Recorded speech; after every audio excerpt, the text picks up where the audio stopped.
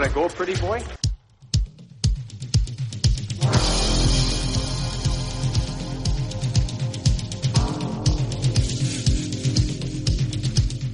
Two minutes by yourself and you feel shame, you know, and then you get free.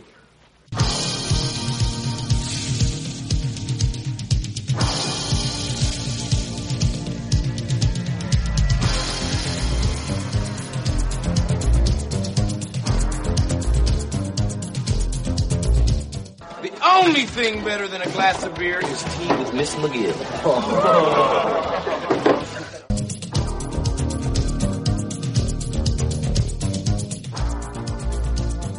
And welcome to the Fourth Line Boys podcast. My name is Darren. Thank you very much for tuning in. Episode 23 of The Big Show. Some enforcer-based podcasting coming at you. It's brought to you by the Hockey Podcast Network. Thank you guys very much for tuning in here on another Wednesday. Throwing a little bit of a curveball at you. I know normally we do Sunday as the kind of the vault day. We go back and check out one of my old player interviews. Gonna have to sneak one in on you here today as well. I had a guest lined up. I'm recording this obviously on Tuesday night. Was supposed to be for tonight. And no showed. So, I kind of figured I'd have new content for you, but, I don't really know what happened in the process of, getting a hold of him, but, yeah, so that's happening, or not happening, I guess. So I will, I hate to, throw a rerun in as I know Wednesday's supposed to be kind of new content day, but, between, working this weekend and just general busyness, and like I said, poor planning on my part. I should have got it done sooner, but, whatever. Life goes on. Nonetheless, here we have an episode for you. So, I think, we're going to throw in, Jeremy Thompson. He was a great guest. Played, in the Western Hockey League and then went on and played, pro in the East Coast and, in the Central.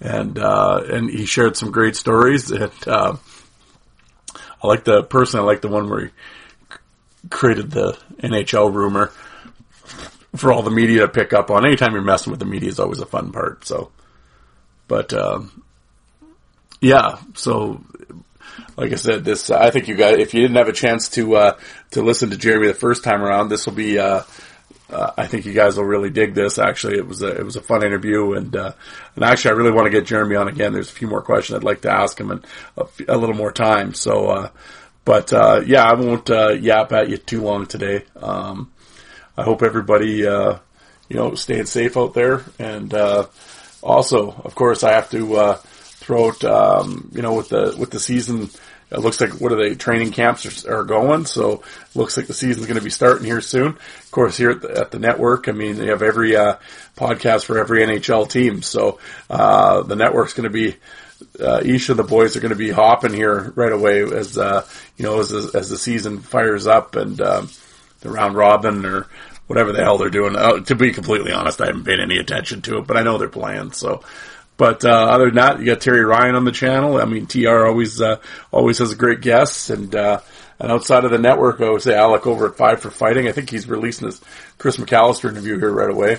And then, Joe over at the Coliseum Chronicles. He just had Eric Bolton on, so, that'll be good. And of course, Rob over at the Bucket Drop podcast. And if you haven't, go, hit Rob up on Twitter and, ask him about a bucket drop hat. All the money goes to the Children's Abuse Center in Ontario. So, it's a great cause. And I got my hat here. It's not a bad looking chapeau, actually.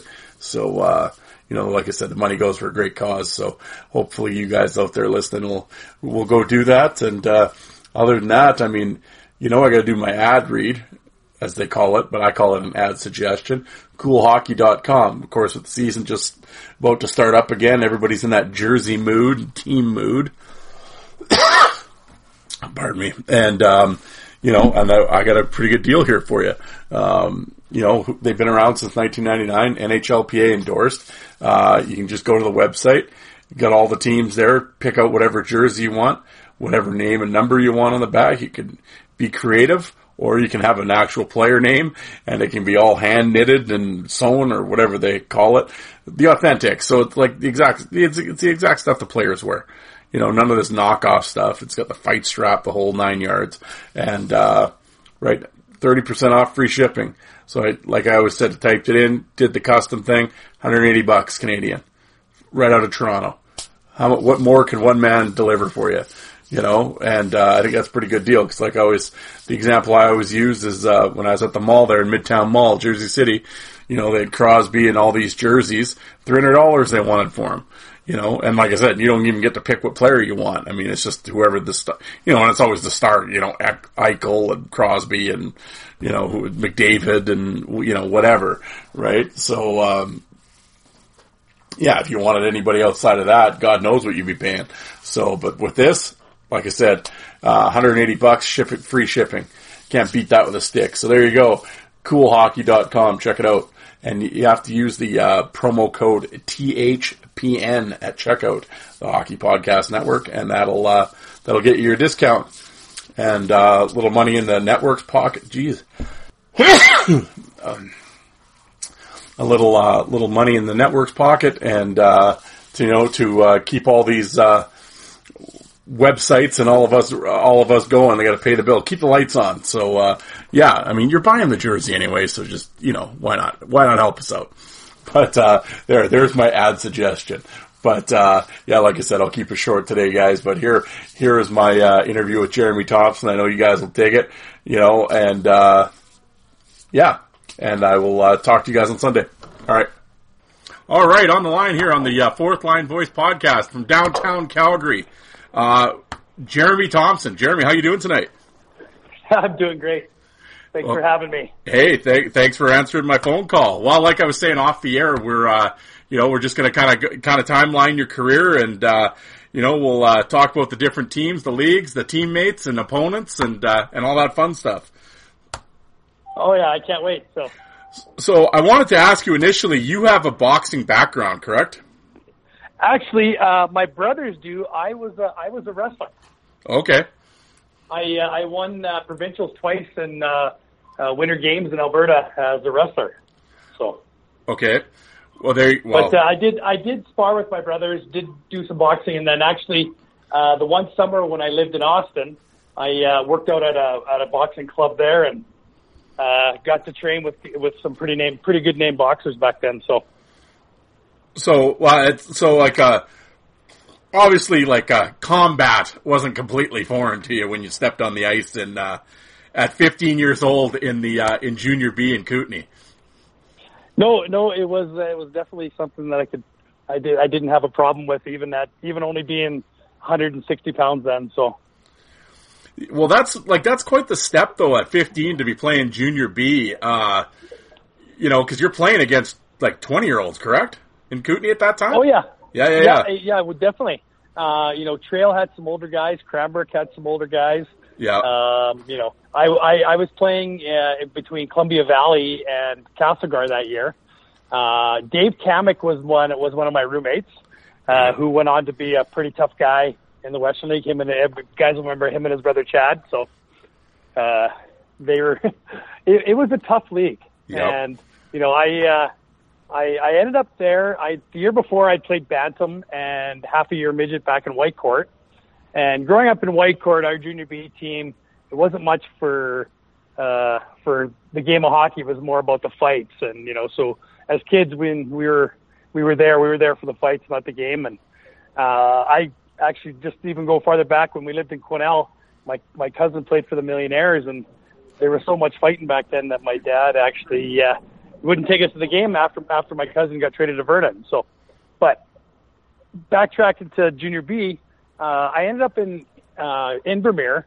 I went and tried out when I was 15 for the Vernon Lakers. I got to try out with the Vernon Lakers and had a great camp and scored a few goals. And then I think it was my second last shift of the camp, I ended up beating up a 20-year-old. And next thing you know, hey, we want you to play here. We want to affiliate you and all these things. And, here I thought because I was a player, but it was all because I beat up a 20-year-old when I was 15.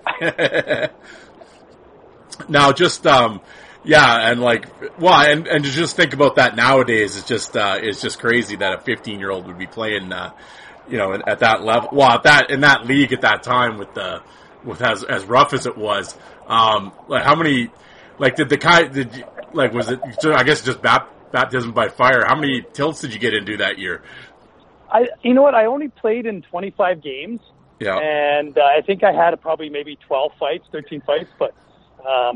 It was just you got kicked out of the game too, right? If you fought, so we typically went with 3 lines, and it wasn't worth getting kicked out right away. So now, and being the 15-year-old smaller guy and having some older guys that fought lots, I was more, I guess, an understudy than anything then. So yeah, but did you find that? It came easy, not easy, you know what I'm saying? Did you took to it right away, or was it sort of like were you still hesitant, I don't know about this, or? Oh no, it came naturally. Yeah. And growing up with Rocky and Cody, we fought nonstop, and yep. They joke that even to this day with my nephews and my kids that they used to call me the Hulk because I go from Banner to Hulk in 10 seconds if it pissed me off. So. and being the oldest, I had a nephew lipping off one day, and I said, "Do you think your dad's tough?" And one of Rock's boys, and he's like, "Yeah." And I said, "Well, just remember, I was the guy that used to make him cry." So. Yeah, exactly.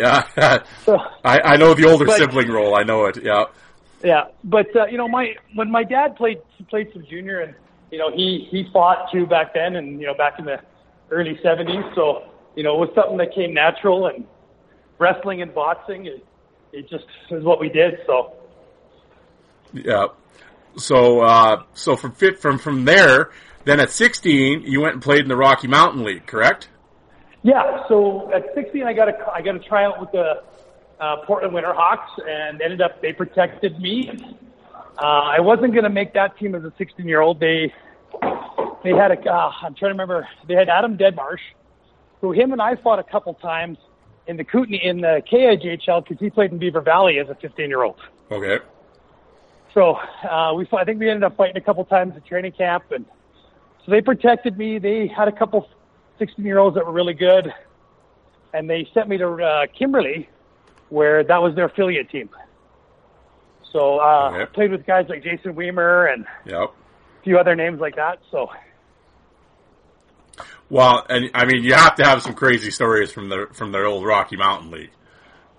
Oh yeah, I think I played 40 games or something, and I had 300 penalty minutes. So, so I mean, at this point, you're fully invested in the tough guy role.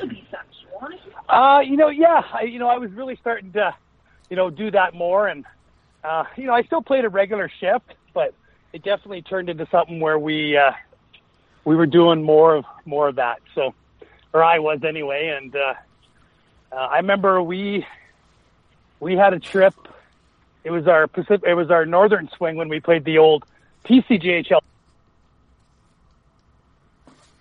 Between Prince George, Quesnel, and Williams Lake, I had 2 fights every night, and I can't remember the guy's name, but there was a guy in Williams Lake. And he might have been one of the toughest guys I ever fought.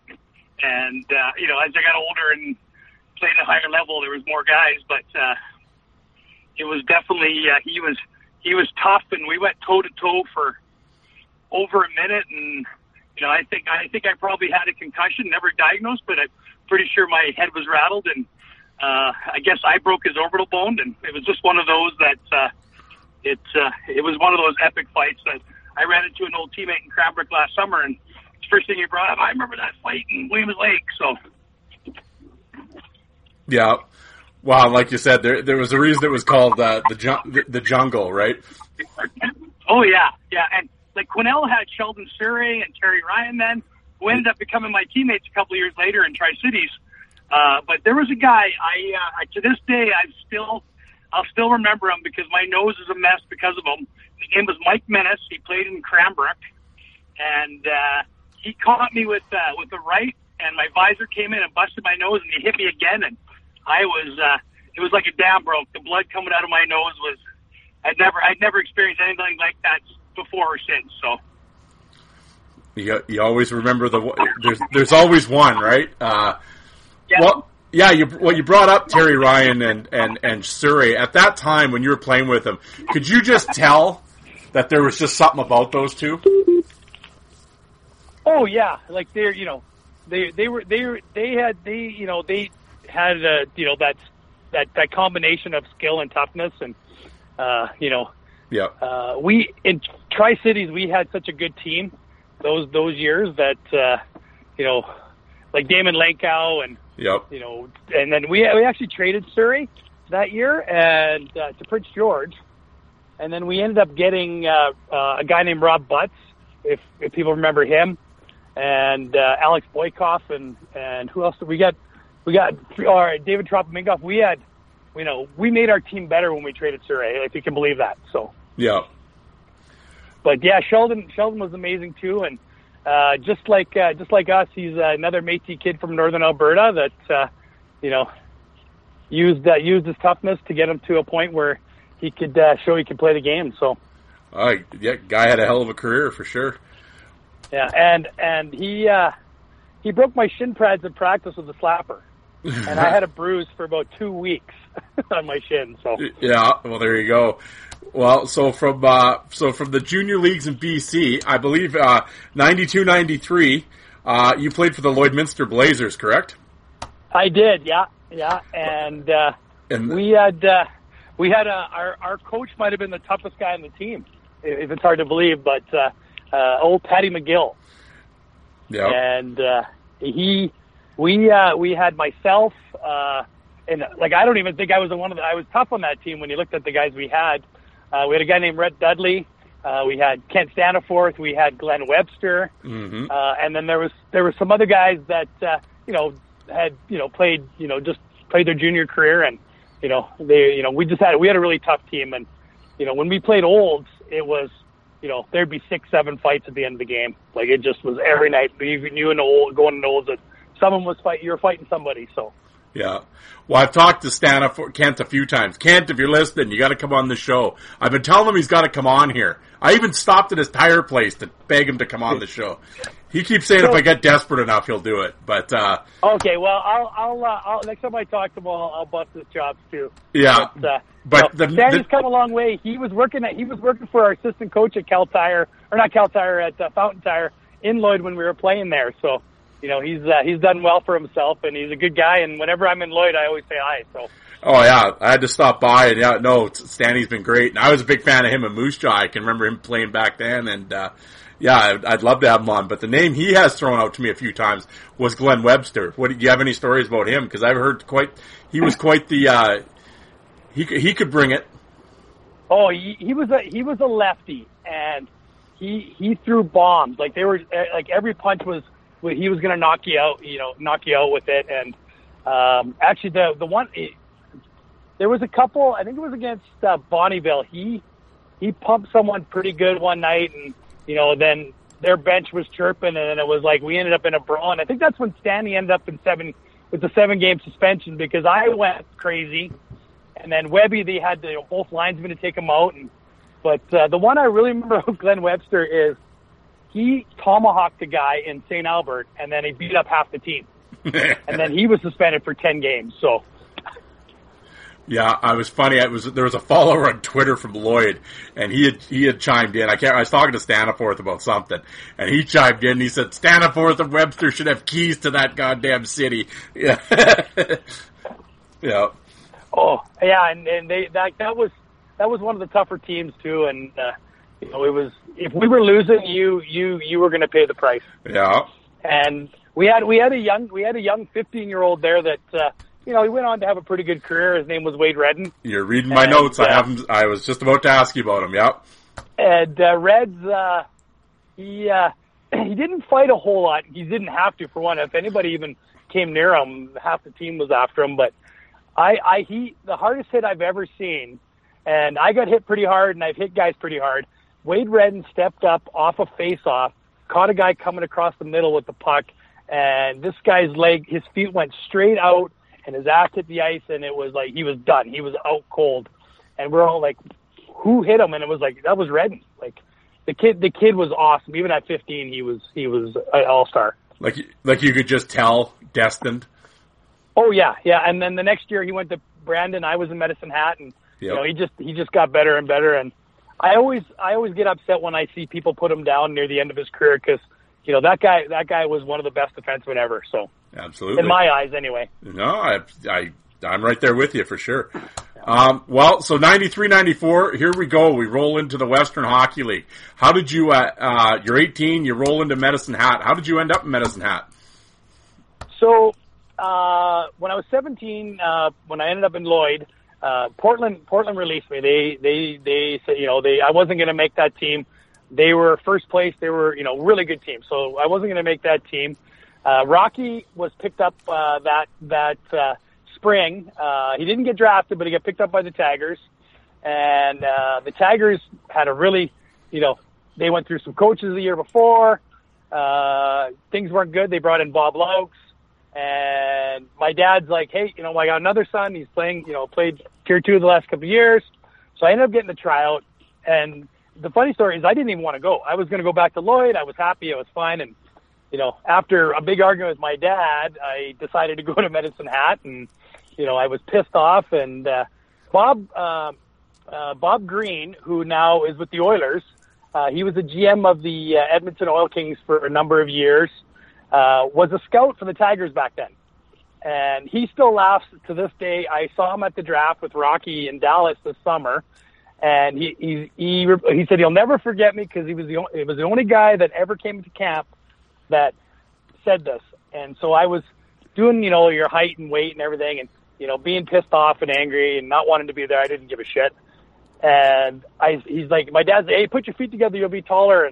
And Bob's like, yeah. And I'm like, no one's going to care if I'm 5'11" or if I'm 5'10". I'm not here about my height. So what does it matter? And Bob kind of chuckled, and I came in at 5'10" and a half, and I'm like, whatever. And I said, all you're going to care about is what I do on the ice. So, and Bob still laughs today about, you know, he'd never heard anybody say that at a training camp. So, well, man, you guys had a tough team. I mean, obviously with you and Rocky, but I'm just going to throw some names at you, and we'll talk about Rocky at the end here. But I'm just going to throw, Jeremy Schaefer, Justin Hawking, Jared Eric, and then my boy, Lauren Taze. I was a huge Lauren Taze fan. You got any stories about Lauren? You know what? Lauren and I are still good friends to this day. Yep. And we actually coached minor hockey together. Our daughters played for a couple of years together. And Lorne is a beauty. And that year, his 20-year-old year, he didn't fight a whole lot. And the only fight I remember him really was, I think it was Peter Cox from Victoria. And they had fought lots over the years, but Lorne scored 40 goals that year. Yep. So he ended up playing on a line with Stacey Roost and Josh Green, and they clicked from day one. And you know, Lorne was awesome. But we had some fun. Lorne, if you ever need a wet wipe, Lorne's got one. So there you go. And he was a beauty. He's you know, I just love Lorne. So yeah, well, here's another guy. Yeah, and he went on and played the minors for a long time. Was Justin Hawking? I know he was a high end draft pick too.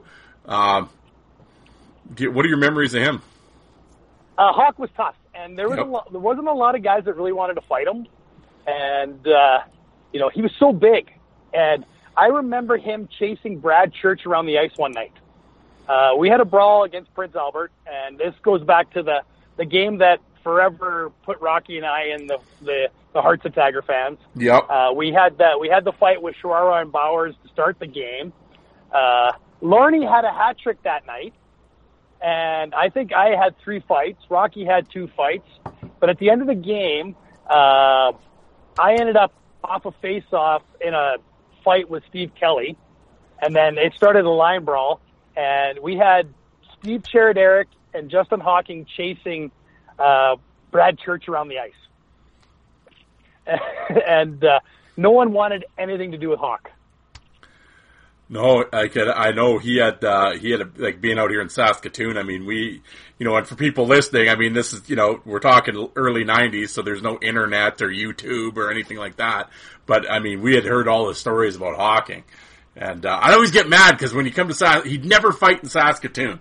But it was like the next night he'd fight in PA. It was like, Well, when we played PA, it didn't matter if it was in Medicine Hat or in PA. It was going to be a brawl. Yes. Yeah. And there was going to be a ton of fights, and it was one of these things that you just knew. Okay, PA, you're putting the foil on tonight. So. Yeah. Well, just kind of going through because you had how many? Well, they have you listed at 28 fights, but you were saying you're at 35.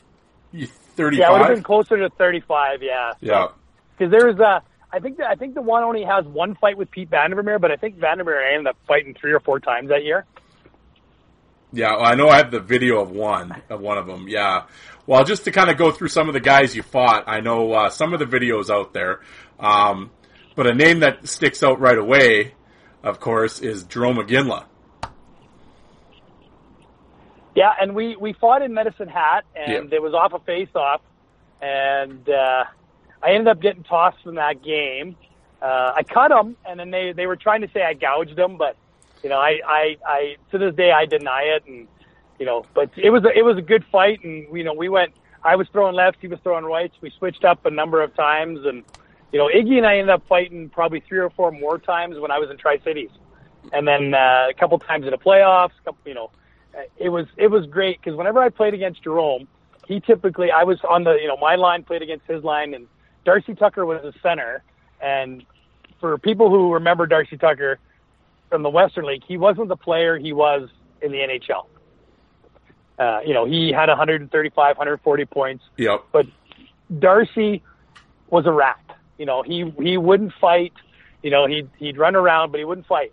So if you went after Darcy, you usually ended up fighting, somebody or a Ginla. And in my case, a lot of times it was Iggy because it just happened Iggy was on the ice, right? So. Yeah.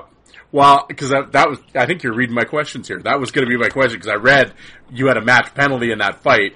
Well, the statute of limitations is up. Did you really gouge him or did you not? No, I didn't. I didn't gouge him. There was a point where I probably rubbed my fist a little bit more, but I never actually gouged him. I don't think I ever gouged anybody. No, I'm just bugging you. I did some dirty things over the years. I'm going to be the first to admit it. I lived and died by the sword, but typically that stuff I didn't do. So well, a name you brought up before, and like you said, you fought him a few times, and I mean, and the family's I think that whole family's tough, but was Pete Vandermeer.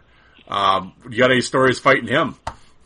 You know what? You knew when you're fighting Pete that it was going to be a long fight. And you probably weren't going to get the best of him because that guy had one of the toughest chins of anybody I've ever seen. And he had so much stamina, he never quit. So I seen Rock fight him and give it to him pretty good and him not go down. Yeah. But Pete and I fought quite a bit, and then, and I played against his brothers in the minors too. And, that's, I think between Rocky and I, we probably fought Pete 10, 12 times minimum. So the Thompsons versus the Vandermeers, that'd be a hell of a tag team. That'd be a good bout. Yeah. Oh yeah. And they used to joke about it too. Cause my youngest brother came up to the East Coast, never played a game, but he was there. And we're like, geez, need to get him in a game against Richmond so we could fight the Vandermeers. There you go. And another big dude here, I've never seen this fight. I want to ask you about him because, of course, he went on to have a hell of an NHL career, was Brendan Witt. How'd that fight go? Do you remember? You know what? It was more of a wrestling match than anything. Yeah. So, it was off a hit, and then we kind of dropped the gloves and, hit each other a couple times, and then it was more, Yeah. Witt did, from what I didn't play a whole lot against. I think we only played him twice that year, and then he was in the NHL next year. But it was one of these that I came across the ice. I saw him stepped up, so I kind of jumped up to hit, to take the hit and knocked him down. He got up, kind of pushed me, and then next, we kind of dropped the gloves, and that was, it was one of those. So yeah. Well, I got one last one to ask you about before we move on from Medicine Hat. It was March 13th. against the Swift Current Broncos, and I'm a huge fan of this guy, but I mean, I know people hate him, but he is a tough little bastard, was Tyler Willis. Do you remember how your fight with Willie went? Yeah, I do actually. That was the TSN game too. That was our only TSN game that year, and I remember the pregame interview with I'm trying to remember who was doing that. It might have even been Gord Miller that was doing the game, and I said, yeah, you watch. We'll have something going in the first couple minutes of that game, and it all started pretty innocently. Line change on our bench, and my line mate Brad Wilson, I forget who he ran over, just annihilated somebody. So Willis came in after him. So I ended up grabbing Tyler, and then we were fighting along the boards, and a brawl broke out simultaneously as we started fighting. And I think for that fight, I probably got the best of him because I unloaded a lot of lefts. But I tell you what, he was tough, and I think that was the only time we ever fought. But he played with Rocky, and he told Rock that he thought I was crazy. So yeah. Was that the game when Horvath drills Rocky? Yes. Okay. Yeah. Okay. That looked brutal. I couldn't believe Rocky got up from that. Oh, yeah. It looked worse than it was. So yeah, but man, he hit those boards hard. Well, I was going to ask you because this was the only year you actually played with him. How was it? How fun was it to play with your brother? Oh, it was great.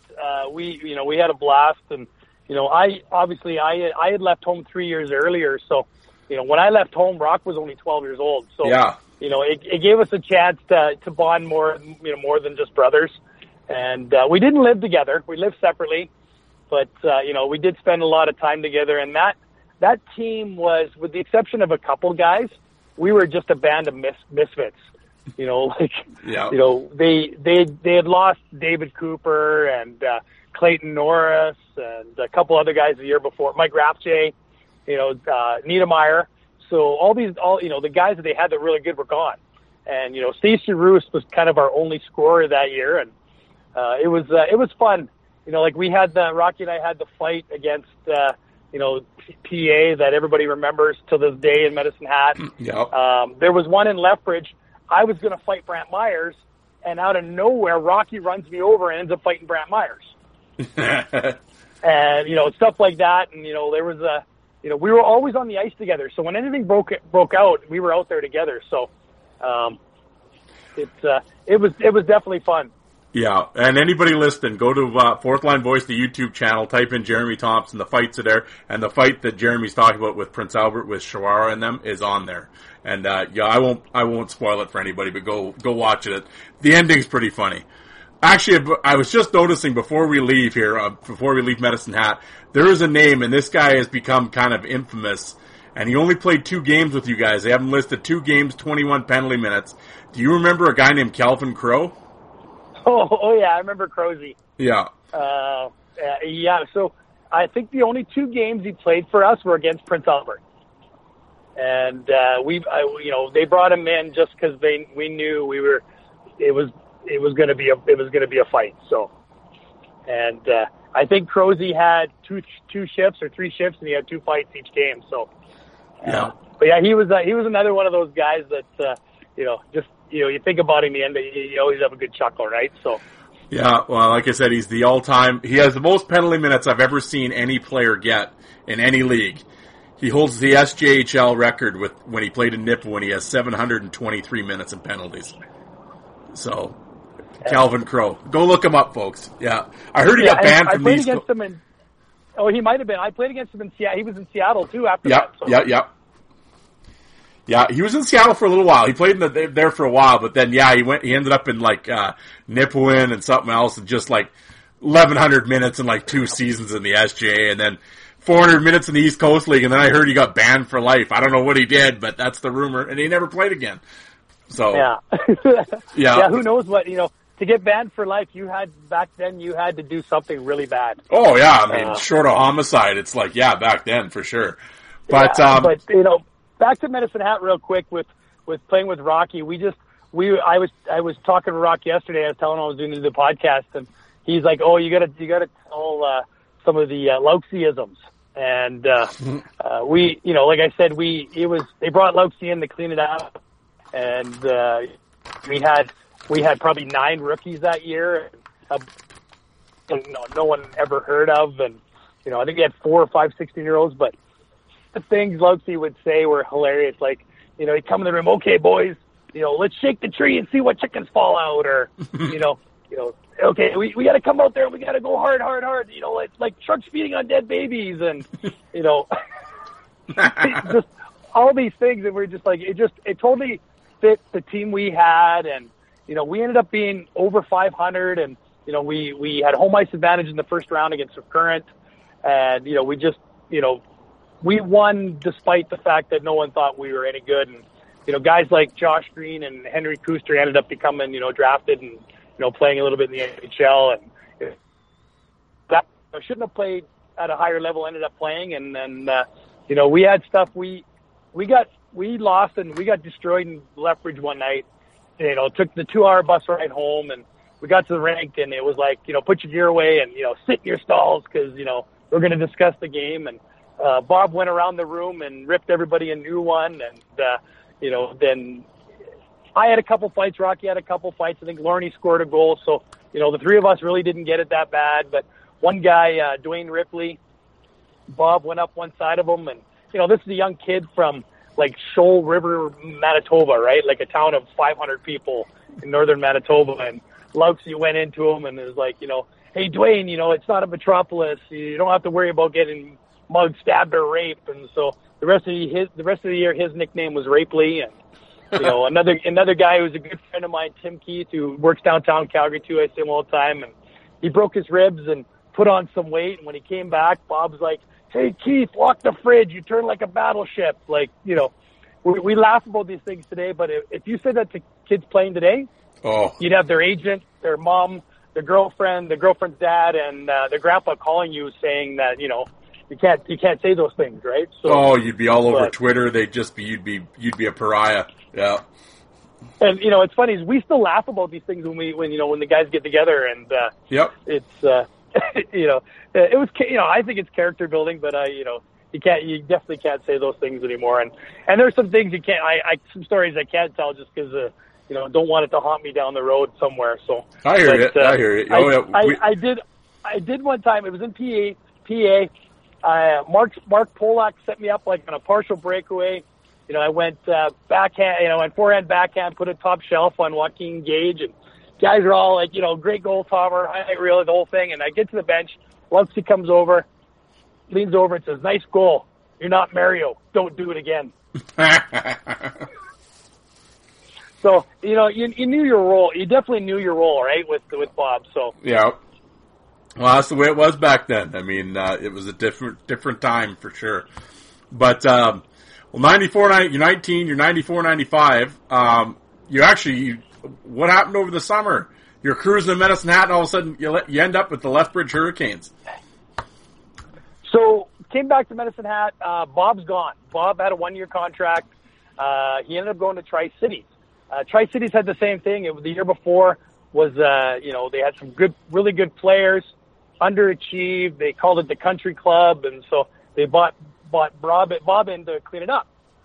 So we had a new coach. It was Perry Pern, who had spent, years at Nate, was a very accomplished coach. And I guess I didn't quite fit into his style of play, and they traded me for a guy named Aaron Zeroni, who was a 50-goal guy. So, it helped their team, and, I ended up going to Lethbridge and playing there for a little while, and, got to a point there where I was sitting on the bench, and, I didn't even want to go out and fight because I was like, I'm not contributing to the team, so what's the use kind of thing. And I didn't like the coach at the time, and him and I didn't get along, and there was times where I just went out and started stuff because I knew he'd probably get fined.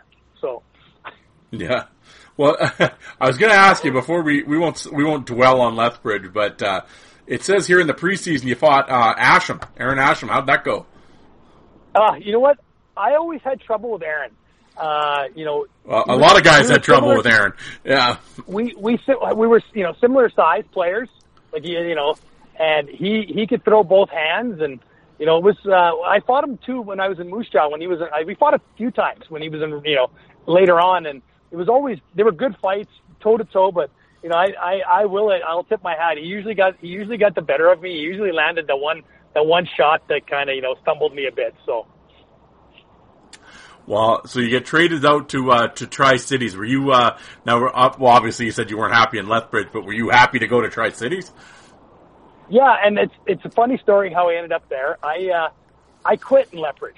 Okay. I said, I'm done, and I don't care what you guys do. You can keep me. You can do whatever. I'm done. I'm going home, and I was just I wasn't going back to Whitecourt, but I had a friend that worked at Nakiska, and he's like, I can get you on as a lifty if you want to come here. So I'm like, I'm going to Calgary. I'm going to go work at Nakiska. So I could care less what you guys do. So I ended up calling my dad and my brother, called Rocky. I said, yeah, I just quit. I don't care what happens. And, they convinced me, don't do that. See if they trade you and, see where it goes. Right. And then, the next morning I get a call. They said, that night, don't leave town. So I didn't leave, and I get a call the next morning. It's Tri-Cities. They had picked me up. So for a bag of pucks. Did you notice a difference between playing in the East and the West? Not really. We had a tough team in Tri-Cities too. So Yep. It was like, we knew, and like Seattle had some tough guys, and Tacoma had some tough guys, and Portland had some guys that were tough. So, it was, maybe the East was a little bit tougher, but there was more teams in the East too, right? Yeah. But we ended up playing, like Spokane had Kevin Sawyer and Jay Birch and McCabe and a few other guys that, when we played, that was our rival, was Spokane. So we played them. I think we played in the 2 years I played in Tri, or year and a half. I think we played them like between that and playoffs and exhibition like 30 times. So you kind of got to a point where you just hated the guy. Yeah. And okay, we're gonna fight again, right? Yeah. Well, and like you were saying, Tri-Cities, like, Damon Lankhouse, 67 goals, and then Terry Ryan was there with 50. Well, everyone on social media and everything sees Terry all the time telling his stories, and he's got his own podcast now. And I've talked to Terry a couple times. He was on my one episode. He's great to listen to. Great book and all that. But do you have any Terry Ryan stories? I'm trying to think of any Terry Ryan stories that he hasn't told. Wow, that might be tough. Yeah. Yeah, but I do remember it was in the playoffs. We beat Spokane in Game 7. Terry scored the game winner. I think he did the canoe, down the ice, and everything happened. And we had to get on the bus and head to Kamloops because we had to play the next night, Game 1 of the Western Final. And Lautsy comes in and says, "Okay, guys, healthy. We're going to be on the bus at midnight. Let's make sure that it's all healthy food, no pop, no chips, whatever." And so Terry pipes up, "So Bob, you're saying I can't bring a Coke and Doritos?" Lautsy lost it. It was like, oh. And I remember Damon, because I sat between Damon Lankow and Brent Ashcroft. So I had 100 goals, 120 goals on either side of me. And I remember Lanks losing it. Like, why do you have to do this? But Terry always pushed the buttons. I remember him, Ole Kolzig, the next year during the NHL lockout was skating with us. And, I remember Terry putting in a squid into his trapper and Ole putting it in there and snapping and losing his mind. We thought he was going to kill Terry. But, yeah, Terry was the jokester, and, sometimes he pushed the limits of everybody's sanity, but, he was a good guy, and, he's made a career of telling stories now. So yes, he has. Well, I'll just throw a few names at you from teammates. The guy 21 fight, 200 minutes, but he had 25 goals too. Was Chad Cabana? Yeah, Chad. He's we're still friends. Actually, he went on my wife's from Tri-Cities, and I met her there, and Cabby went on our first date. So, but yeah, Chad, just an amazing guy, and he was one of the best captains I played with. Like, he would do whatever it took to win, and whatever for the guys and whatever for the team. And he he was a really good guy. Well, and then of course the other. Speaking of brothers, you had Ray Schultz on the team. Yeah, Sugar Ray, and he was a rookie. And I'm trying to think. He fought quite a bit that year, but Yeah, he did. not as much as geez, we probably had 4 or 5 guys with 200 plus penalty minutes on that team, I think. So Yeah. Well, it was a tough team. Yes, it was. Well, just to kind of, I'll throw some names at you, and like you're saying with the Spokane rivalry, and infamous, how many penalty minutes, and of course this guy went on to have a career, played in the NHL, but was Kevin Sawyer. I know you had a couple run-ins with him. How'd those go? The first one, I ended up giving it to him, and then the second one, he gave it to me. It was one of those that you never knew, right? Like I always thought I had a puncher's chance that, if I could take a few that, all I needed to do was land one, and that's what I did the one time with Kevin, and we ended up fighting in the playoffs too. And then there was the incident in our bench in the playoffs where I think his name was Greg Lieb. Yep. And he got hit into our bench, and Lauxie's like, okay, everybody spread out, and no one's doing it, and the linesman come over. Lieb ends up hitting Lauxie in the head with a stick. And so Craig Stahl and I end up throwing him out of the bench, head first, and Kevin ends up coming flying over, and Craig and I end up grabbing him, and there are 3 or 4 other guys from Spokane, and ends up me with Sawyer, and I ended up stepping on Bob Laux's foot, and he ended up having to sit on a bar stool the rest of the playoffs in the bench, definitely we had our run-ins and with Kevin. We were always in each other's face every game, even if we didn't fight, and when he played us, he had enough guys that would fight him. So yeah. Well, another name that's my wife actually hated him when we played against Spokane. She hated Kevin Sawyer. Yeah. Well, yeah. I've heard a few people. Yeah. But he had some battles, man. Oh man, that guy put up some numbers. But another name on your fight card that people will know out in Tacoma was Dale Purington. Yeah, Dale and I actually had a great fight. One of these, it was right at the blue line by their bench. We went toe. It was near the end of the game, toe to toe for probably close to 50, 60 seconds. I don't think you could give either one of us the edge in that fight. It was just one of those where we were just throwing to kill each other. So.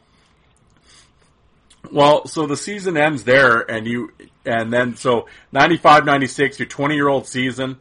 Now, are you still, you've had a few incidents where you got traded, you didn't want to do it, blah, blah, blah. Are you still motivated to come back, or at this point, are you kind of I'm not quite sure, or? No, I was coming back. We had a great playoff run the year before. We're a couple overtime wins away from going to the Memorial Cup, right? And yep. We had a great team, and a lot of the guys were coming back, and I think we were ranked at the start of the season. In the preseason rankings, we were ranked number 1 in the country, and it was I was definitely coming back. I had an opportunity. Hampton Roads wanted me to go play in the East Coast League for them that year, but I ended up staying. Talked to Bob Brown about it, and they convinced me to stay, and so it was definitely I thought that we could win that with that team, and it didn't start off as good as we'd like, because we a lot of guys at NHL training camp. I think we ended up with 8 guys or 7 guys getting drafted that summer, and guys getting tryouts, and Lanks was gone for the first month of the season, and so things didn't start off as good as we would have liked there. Well, and you only end up playing 40 games there, 42 games, then you get traded to Moose Jaw. But before we get to Moose Jaw, I got to ask you, because I don't have this video, and I always wanted to ask you. In Tri-Cities, you fought a big kid in Kelowna named Scott Parker. Now, do you remember that fight, and how did it go? Oh yeah. So. Actually, it's funny. Is he was a kid then too. He might have been 17. Yeah. And I'll never forget, because he he comes over and he's like, you want to go? And I'm like, whatever, take a hike, kid, right? Kind of thing. And he's like, no, I'm going to kill you. And I'm like, okay, whatever, whatever. Okay, let's go. We squared off. It was in Tri-Cities. And I think a lot of guys like Scott, a lot of those bigger guys didn't realize how long my arms were. So they thought they were going to grab me and keep me outside. And I remember with Scott, he hit me a couple times. I got inside, but I caught him with an uppercut. And I actually think I have the fight at home on tape. But I caught him with an uppercut, and his knees straightened right up, and then he grabbed on, and then that's kind of the end of the fight. You got his attention. Well, yeah. And another fight. And I'm like, okay, kid, now you know. So. Yep. It's a learning curve, right? It's a learning curve. Oh yeah. Because and then like you said, then all of a sudden you got traded to the Moose Jaw Warriors. Now was that? Did you ask for it, or was it out of the, were you surprised by the move, or? No, actually, Bob Brown and I talked before the trade deadline, and I got to a point where I wasn't playing much. I actually got hurt early in the season, and then we picked up a couple players, and length came back, and my ice time just slowly decreased. And, my good buddy Craig Stahl, who we were, they called us the Indian Outlaws in Tri-Cities, and, Craig and I weren't playing much, near Christmas time. And, I just got to a point where, if you're not going to play me, and you can make the team better, I'm fine if you move me. So, yeah. So, so they ended up trading me for, oh God, who was it? He was a 40 goal. I always got traded for these guys that can score goals. Wow. So, it always worked out okay, but I was all good with it. I think it probably hurt my wife more than it hurt me, but it was part of the game, and we understood it. And I went to Moose Jaw and got to play for Al Tour. So. Well, I was going to say so we'll start there, right there, that name. How was Al to play for? Al was awesome. Got along great with him. I was the only overage when I got traded there, so it was made me a captain, one of the captains right away. And funny, my first game in Regina, both Caleb Toth and I got traded there the same day, and Caleb ends up in a fight in the first period, and I score a goal, and Al's like, "This is not what I traded for." So, it was pretty good. And then I think the next game we were in Moose Jaw, I think I fought Josh Dobbin. Yes, you did. And it was one of these. I don't even know if he threw a punch. I got in right away and tied up, and I started throwing laps and spinning, and it was, I knew he was maybe 16 or 17 too. So, I got an opportunity to fight some of these guys when they were younger and smaller. So, hey, well, the fight after Dobbin, a couple nights later at Moose Jaw, you fought Belak. Wade, how did that go? Actually, that was another one of these fights where it was a marathon.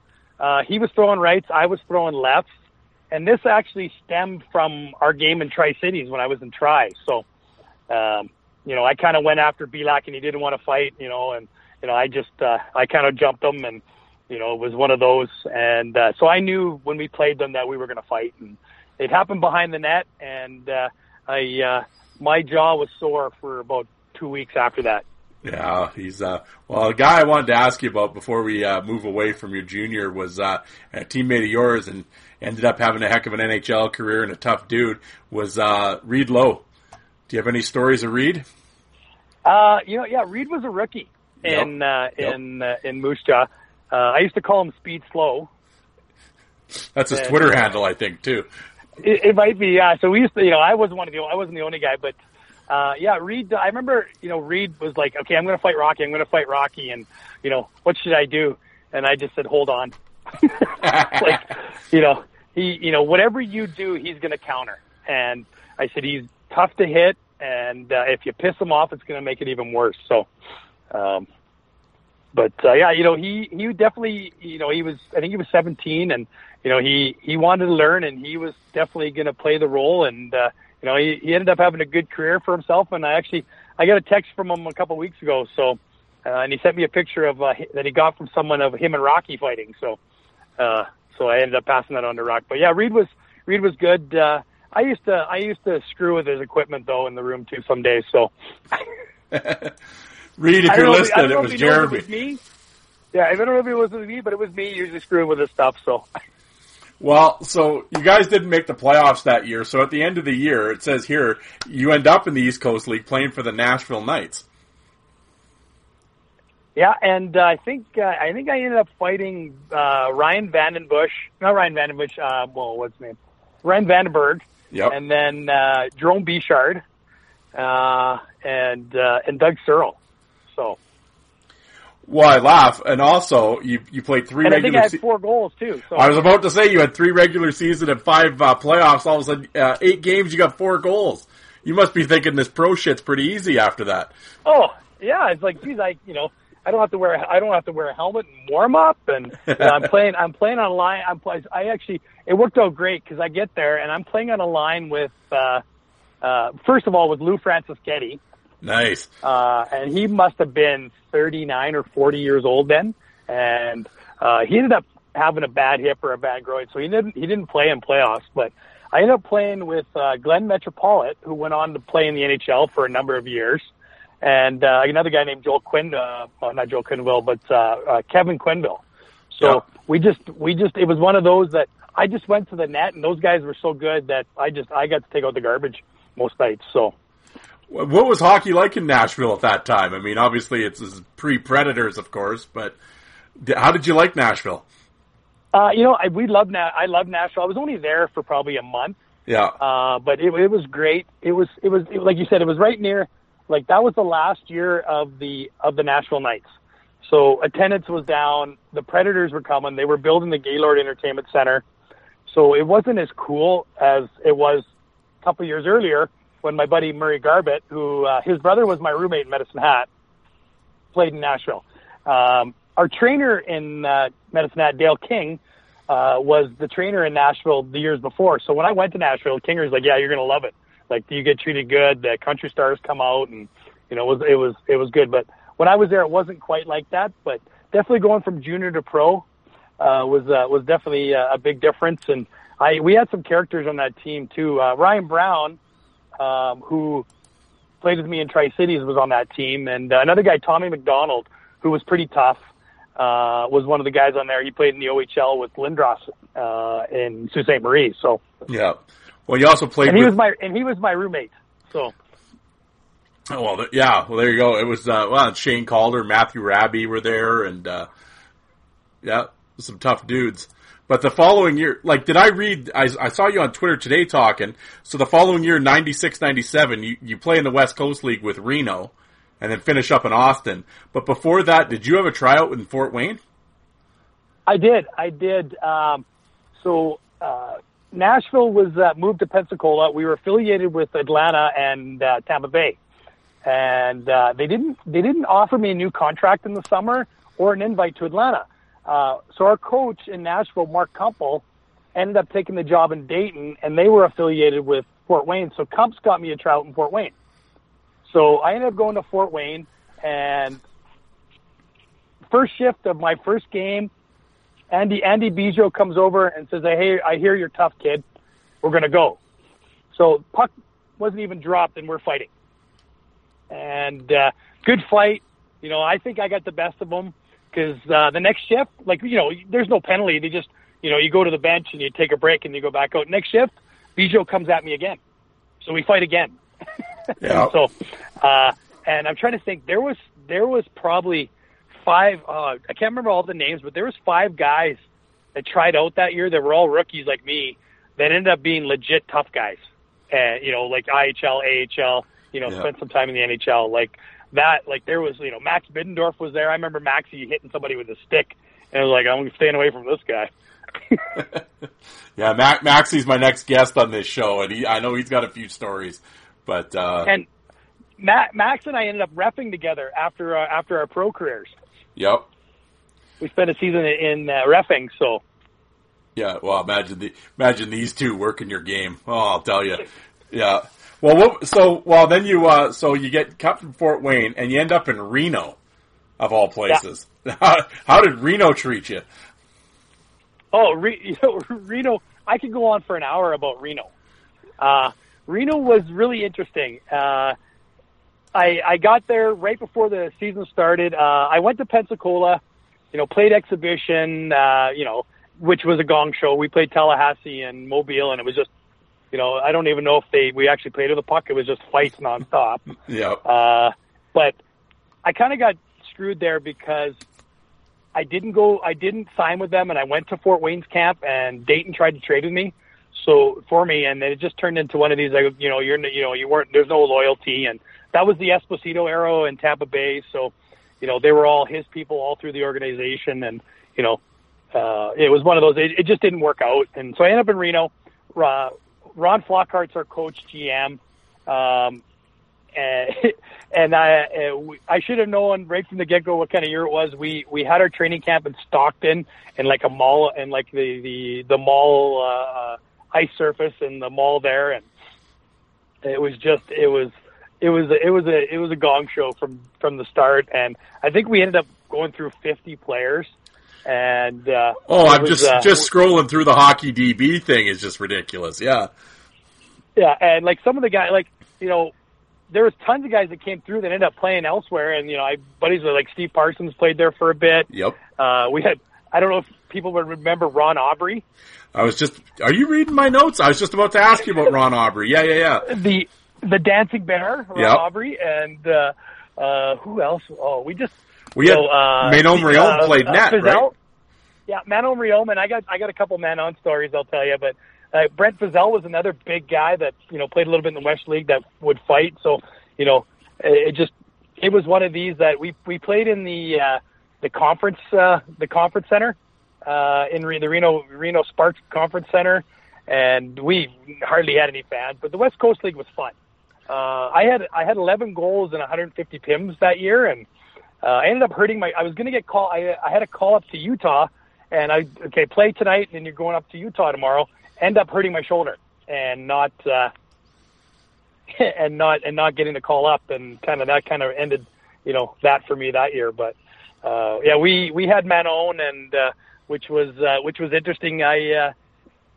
We would to help attendance with some of the teams, we'd say we'd start Manon so they could advertise it and sell tickets. Yeah. And we're in Fairbanks, and it's middle of winter, and it's minus 40 outside. It's awful, and Manon's starting the game, and we know this.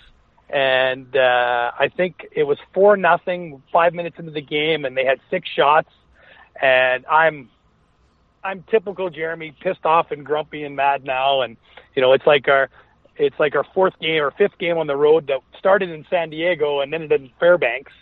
So you go from 70 degrees and on the beach wearing flip flops to to Fairbanks. So I tell my line mates, I just said, okay, you know what, guys, I'm running the goalie. I'm starting to brawl. I'm out of here. I'm getting out of here. This is ridiculous. And I end up I didn't run the goalie, but I ended up, kind of jabbing them and sticking them, and, big brawl started, and I end up with no equipment on, and I'm running around chasing guys and, doing everything I can to get punted from that game. So, and I think we ended up losing 9-1 or something. And Manny played till halfway through the second period, and I was drinking beer in the dressing room by the second. So, how was she accepted overall by the guys? Like, was that? It was different. It was definitely different. And part of it was her. She kind of kept to herself, and it was the year before the first Olympics. So, it was she'd been in Tampa Bay 2 years prior, right, kind of thing, and it kind of became a sideshow. Yeah. To be honest, she obviously she had her own room, and then she'd come in right before the game, and when the guys would go out on the road, she never came out, right? Like she'd have the team dinner, but that was about it, right? And, yeah. Didn't really participate as a teammate, let's say. Her future husband, Jerry St. Cyr, was one of the best guys on our team. He was awesome. Yeah. So, he definitely, we had fun there, but, we ended up doing, if I remember the TV show Extra, they came and did a piece on Manon. And we ended up, myself and I think Jamie Adams and I can't remember who the other, it might have been Ross Harris. They had us come out and take some shots and do things like on the ice with Man On so they could do this big piece on her. And we said, okay, you know what, we're going to light her up. Let's do everything we can, right? Like, and we're just, you know, putting pucks in the net, and they finally call us over and say, okay, guys, you know, this is about Man On, not you. So let's you know, could you guys help us have a better story? And so we ended up, you know, toning it down a little bit. And you know, she was a good goaltender, but you know, she was our backup. Yeah. Well, and now we're talking about the West Coast League in the late 90s. Of course, San Diego is infamous. And, of course, it all starts with their coach, Martinson, Steve Martinson. But also on that team that year with 500 penalty minutes was Chad Wagner. Do you remember playing against him? Oh, yeah. And we fought, I think, 3 or 4 times. Yeah. How did those go? And, they were good fights. Like, you know, it was toe to toe. And, you know, I know the first time I got the better of him, and then every time he was coming after me every time after that. And, you know, I fought Bruce Shoebottom, and, yep. You know, they had a bunch of tough guys. And another guy my wife didn't like was Shoebottom, and then we ended up becoming teammates 2 years later. So, and Shuey was awesome too. But yeah, that West Coast League, I thought, you know, it was good. I thought it was pretty good hockey because most of the guys were older. Yep. And they were paying guys, but you know, Fresno had Greg Spinrath, and, yep. You know, there was, Travojevic, and there was another guy in Anchorage that were tough. Like Chad Richards. You know, Chad Richards. Chad Richards. Yeah. Yeah. So, you know, if you wanted to fight, you could fight 4 or 5 guys any given night. So. Yeah. Well, and then you end up at the end of that year, you end up in Austin in the Western Pro League. Now, how did that all, what did you think of showing up in Austin in the Western Pro League? Well, you know what, they were sitting in second place. Reno wasn't going to make the playoffs, and Reno said, we're going to trade you. I said, okay, great. And they were going to trade me to Anchorage. And I'm like, you know, I'm thinking I'm going to go to San Diego, right? Like, it's either going to be a San Diego or Anchorage. And so they said, yeah, we got a deal. We can send you to Anchorage. And I called my agent. I'm like, I don't want to go to Anchorage. You know, this is brutal, right? And at that time, you could jump leagues. And so Blaine Stoughton was the GM and coach in Austin, and my agent Mel Bridgman. They knew each other, so they were making a playoff run. And you know, I had 11 goals and, you know, I think 25 points or 30 points at the time. And so they're like, yeah, why don't you come in? You know, we could use a third line guy with some toughness. And I ended up going there, and it was definitely interesting. I came there at the right time in Austin. Those first 2 seasons in Austin, we got treated like we were NHLers. Yep. Never waited in line at bars. Miller was a sponsor, and if we drank Miller Lite, we didn't pay for beers. Nice. And the fans, wherever we went, fans would buy us drinks, and you know, the team was good. And we had a bunch of, you know, like Paul Lawless and Stouts and, you know, Jimmy Burton. We had some really good veteran players and great team. And I remember my first road trip, we in Amarillo, and we're bussing back, and you know, guys are in the back of the bus drinking beer and smoking cigars. Like, you know, it was a country club, and you know, we had a really good team, and we ended up. The problem in Austin, we played in the old Travis County Expo Center, which was a converted rodeo barn, and the Texas State Fair, or the Travis County Fair, happens at the end of March or first week of April. So they take up the Expo Center. So we had to start on the road. So we ended up going to El Paso to start the playoffs. We had home ice advantage, and we ended up going to El Paso to start the playoffs. And I remember I think I fought Rusty McKee the first game, and you know, kind of gave it to him, and we were winning the series, and then they came back and beat us. But it was definitely, we didn't practice for a week because we had no ice in Austin. And South by Southwest was on, so all we did was party for a week. Yep. And then start playoffs. So it was like, you know, I'm going, you know, a year ago I'm playing junior, and you know, you can't take a piss without the okay of your coach. You know, and now it's like, hey, we'll see you at the rink in a week. So, well, it's so funny because like when I was interviewed, I did Josh Mazer on this show. I had him on, and he said the same thing about Austin. It was just like it was a party, and it was coming from junior. It was so bizarre. It was just, yeah. But well, the following you must have loved it because the following year you're back, 97-98 with the Austin Ice Bats, and that year is famous for the book Zamboni Rodeo by Jason Cohen. The author follows the Austin Ice Bats around for the year. Anybody, I suggest go out and get the book. It's really good. How was that whole experience? You know what? It was fun. You know, obviously there's a chapter in the book that highlight, you know, that I'm the main character in that one chapter. We had some characters that year, and I think it was a great opportunity for Jason to see you know, how minor league life was, and yeah, he was a great guy. I still keep in contact with him, and you know, we had another really good team. We were affiliated with Houston in the IHL that year, so we were getting guys down from Houston that were really good. You know, we had toughness. Yep. And you know, Ryan Anderson was a beauty. Well, and back then we didn't call him skinny.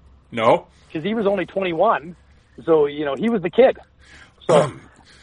Well, so that's why when I sent you that private message, yeah, you sent me back question mark skinny, like who are you talking about? Yeah, and then I totally forgot. Yeah, that's Ryan Anderson. But yeah, you know, and I don't think that year Andy played every game, but he played when he played. You know, he played hard, and you know, he'd fight anybody. Yo, he had 300 minutes. Yeah.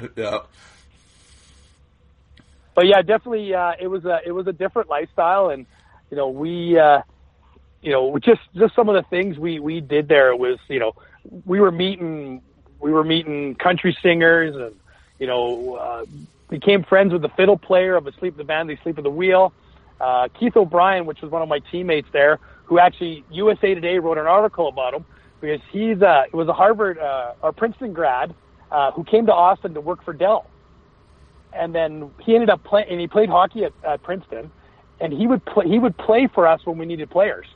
So I think he ended up playing 25, 30 games, and he became the computer salesman / pro hockey player that, you know, got written about. And, you know, there's just lots of stuff that year in 97, 98 that, you know, kind of became infamous of that Ice Bats team. And one of my best stories was Keith and I went out one night. I had broken my thumb, and the guys were on the road, and, you know, Keith and I go out. I get a call from the fiddle player at Sleep at the Wheel. I was like, hey, we're playing a show at the famous La Zona Rosa Cafe tonight. Why don't you come? He said, yeah. So Keith and I went, and after the show, like, we get there and they're like VIP, and we go sit in the front row, you know, by the stage, and then this bouncer comes gets us, you know, come with me after the show. So we end up going to the back, and ZZ Top's there, and there's a couple other musicians. We end up getting drunk and driving around on ZZ Top's bus and bar hopping all night in Austin. Nice. And, you know, I don't know how we got home, but I don't know if they dropped us off or back at our apartments, but, you know, Keith and I ended up back there, and, you know, to this day, it's, you know, don't have the evidence of it like my kids would have, like selfies and stuff, but I remember calling Rocky, you know, I'm like, hey, you know, we're on ZZ Top's bus from the bus phone, right? So. Nice. Well, there you go. Only in Austin. Well, it was, yeah. Well, I know you're pressed for time, so I'll speed you up here, but, the following year, you bounce up to the East Coast League and you play for the famous Johnstown Chiefs. What was it like to play in like such a legendary minor league city like Johnstown? You know, at first it was like, you know, telling all your friends back home and everybody, hey, I'm playing for the Chiefs, and you know, it wasn't where I wanted to end up. Rocky got me a tryout with the Flames that year after my season at Austin, and I ended up in St. John, you know, preseason and that, and then ended up in, you know, when Rock got sent down from the Flames, I ended up getting sent down to the East Coast League. But yeah, Johnstown was great, and one of the best coaches I ever played for was our coach there, Scotty Allen, and that guy, he's with the Phoenix Coyotes now, and just an amazing coach. And you know, at the time, I probably didn't appreciate what he was trying to do for us, but looking back now, it's like, you know, that was, you know, he probably did more for my career and helped me out than I realized. So. And I think Jody Shelley would probably tell you the same thing. Jody was a young guy with us then too. So, Yeah. Well, yeah, I mean, you had a bunch of fights there, and I mean, against legendary names like like Trevor Sen, Louis Bedard, Brandon Sugden. So Sen, that was early in the year. I was actually playing defense that year for most of that season, and Sen kind of came down, and I roughed him up in front of the net. So we dropped the gloves, and I ended up breaking his orbital bone in the fight. And he was out for a couple months, and one of his first game backs was against us, and I hit him with the left when I broke his orbital bone. So the next fight, he comes and he grabs my left right away, and he ties up my left, and I just start hitting him with rights. I don't think he knew I could throw rights, and the fight didn't last too long because I don't think he wanted his face to not heal properly. So, but we ended up fighting 2 or 3 times, and the last couple fights were more, he was just grabbing me kind of thing, and but Louis Bedard, Hampton brought him in because of the game before. We were playing in Hampton. They were blowing us out, and we had a bunch of Europeans that were on contracts with Calgary, and I think it was Derek Ernest, and one other player went out, and a brawl started with our Euros, and they ended up beating the tar out of our Euros. So Scotty's pissed on the bench, and so he sends me and Jody and Joel Irving and Aaron Kane, and I forget who was I was playing defense, and I forget who my partner was that night, but it might have been Mike Valinga, and he just says to me, "Tomer, it's open season. I'll pay the fine." So Dominic Malte was the leading scorer of the East Coast League. He played in Hampton, and he was on the ice, and I just, in my rudimentary French, I told him I was going to kill him.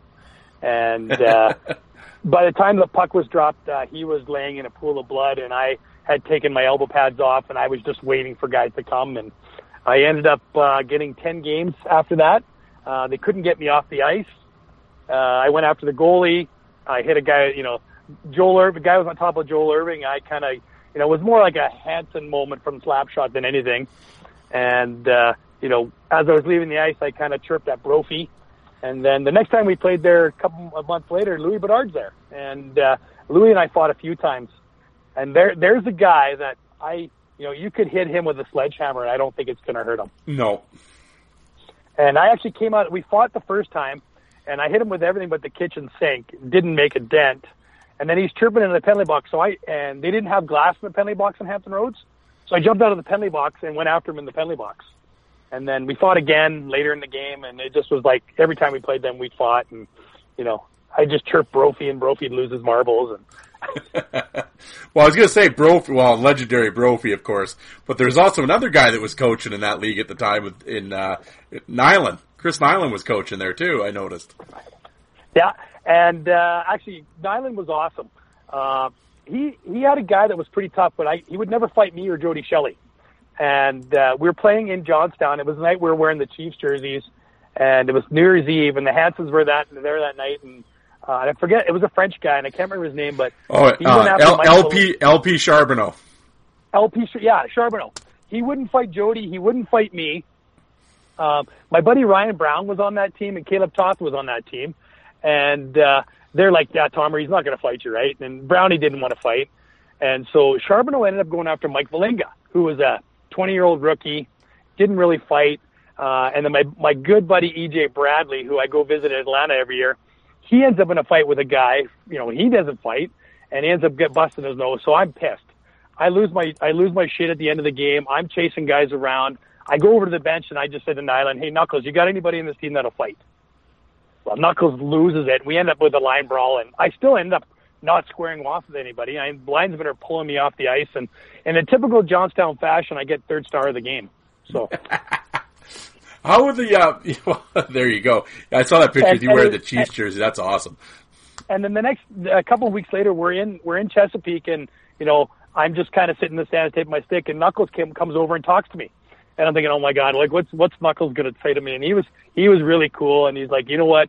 That was BS. My team was a bunch of pussies that night," and kind of thing. And but he was really cool. And I'm like, hey, I'm just happy like Knuckles Nyland's talking to me, right? So yeah, well, that's legendary, yeah. But the final stop on the Jeremy Thompson hockey tour, 99-2000. United Hockey League with the Knoxville Speed. And your coach was Terry Ruskowski, correct? Yeah, Roscoe was our coach, and he was awesome. How did you like Knoxville? Oh, we loved it. We ended up living there after I was finished playing, and my daughter was born there, and we still have some really good friends that we see. I was out there last winter to visit, and Knoxville was great. Another, hockey, like I think it was their 47th year of pro hockey that year, and they had we didn't get great crowds, but we had a good loyal following of fans, and another team that we went through a ton of players before we actually got our team where it was pretty good. But Roscoe liked tough teams, and we had some tough guys like Jordan Shaw, Rusty McKee, who I fought in the Western Pro League a few times. He was there. And I got a great Rusty McKee story. Yeah, about her. Rusty was a bit of a nut job, and unstable to say the least. He was fun. He was fun to play with, but he was always the last guy in the dressing room, and you were lucky if the guy was wearing a shirt. Like most days, he was like cut off jeans and flip flops, and he comes in and he's like 15 minutes before practice, and the black jersey, right? You're an extra, and he had a red jersey in his stall, so we switched it out and put a black jersey in there, and he come in there and lost his marbles. Like, what is this? I'm not an extra. I'm not going to be a healthy scratch. Where's Roscoe? We're like, he's up in his office. I'm going to fight that SOB. And he starts running up to Roscoe's office because he's going to fight Roscoe because Roscoe made him an extra healthy scratch. And we had to stop him and tell him it was a joke that we did it to him. And, like 3 of us had to hold him back. And it was so funny. It was like the old Doran move in Major League when he puts totally. Yeah. And so we always screwed with Rusty, and there was like Alan Thicke came and practiced with us one time, and so we talking with Alan Thicke, and Alan Thicke was engaged to Miss Bolivia or Miss Colombia. It was right when he was doing the the Miss World pageants or whatever, and so Rusty leaves practice early and ends up in the stands talking to Alan Thicke's fiance, like he's wheeling her or something, and it was always something like that with Rusty. Well, yeah, you kind of reminds me of the interview I did the other night with Todd St. Louis, Screwy St. Louis. I interviewed him the other night. That was an interesting. He's a good dude. He had some interesting stories for sure. Oh yeah, and we had a really tough team. Like there was nights where I usually played. I was centering the second line then, and playing quite a bit, and having a pretty good year, and then near an end of a game, Roscoe would say, "Okay, Tomer, I want you to center Yannick and Rusty," and I'm like, "Oh God, here we go." Like I would leave my elbow pads in the bench. Yeah, well, no shoulder pads. Here we go. Well, 2 names on that. Before I know you're pressed for time, but I just wanted to ask you because they're sort of infamous names. With the late Brian Fogarty that you played with. Yeah, Fogy. That guy was he didn't play very long with us. No. Him and Trevor Job were quite the pair together. That was going to be the next question. Next guy I asked you. Yeah.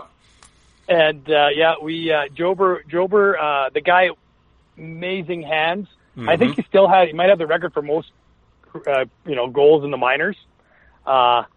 He was slow, but he was so slow that I think it screwed guys up. Like he could dangle guys because he was, the speed was so deceiving, and amazing shot. But Fogy, I remember I was taking a face off at center ice, and he's like, "Tomer, win the draw and watch this." I win the draw, and he one times, we're talking center ice. He one times from the draw, top shelf from our blue line.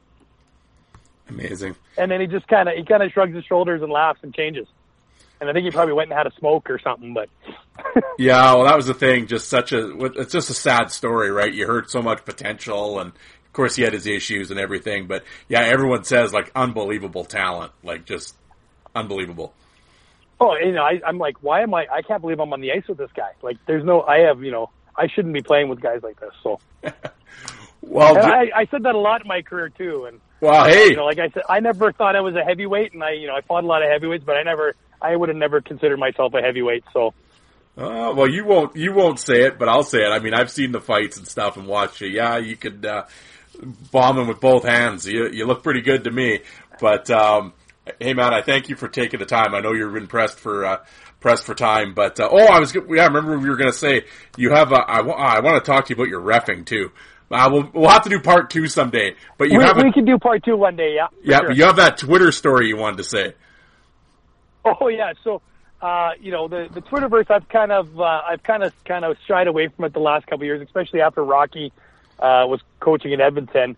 But 1 year, it would have been 2013, the trade deadline. Rock was with the Oilers organization. I never tweeted anything about the Oilers or anything, but I just started making up stuff on Twitter, and I had confirmation that Rafi Torres was going from the San Jose Sharks to the Boston Bruins. And I have solid a solid lead on contact on this, and I ended up getting retweeted by the Boston the Herald or whatever in Boston, and then all these people were retweeting it, and it actually started trending. And then someone finally said, "Why are we retweeting this story? This guy doesn't know anything." And it just went to show that it didn't matter. I just had 2,000 Twitter followers, most of them were hockey people, that someone actually thought that I knew that Rafi Torres was getting traded. I think I made it up when I was in the bathroom that morning or something. It was just because it was getting so ridiculous with Myrtle and those the idiots there on TSN, and they're trying to make sure a trade gets done, kind of thing, right? So yeah. Well, it's Jeremy Thompson. He's probably talking to Rocky. Rocky knows something, and I could just see that just going like wildfire. Yeah. Well, Jeremy. Yeah, it was just silly. It was just us being silly. So, silly, I should say. Hey, that's what Twitter's all about. But hey, man, I thank you very much. This has been great. Thanks for taking the time to talk, and hopefully we can get you to come back and do part 2, because I think you have a lot more definitely. stories. Yeah. Oh, I do, and there's a bunch of guys that I can tell you that aren't on the hockey card fight that I did fight, like Garrett Burnett, and there's a ton of guys in the minors that I ended up fighting that are some pretty good stories too. Absolutely. Well, we got to get a few Rocky stories from you too. I know you got a few of those. So, for sure. I won't keep you any longer. But hey, thank you very much for taking the time. I appreciate it. Hey, no problem. My pleasure. Thank you very much. Have a good night, man. You too. Thank you. Okay, bye. Bye.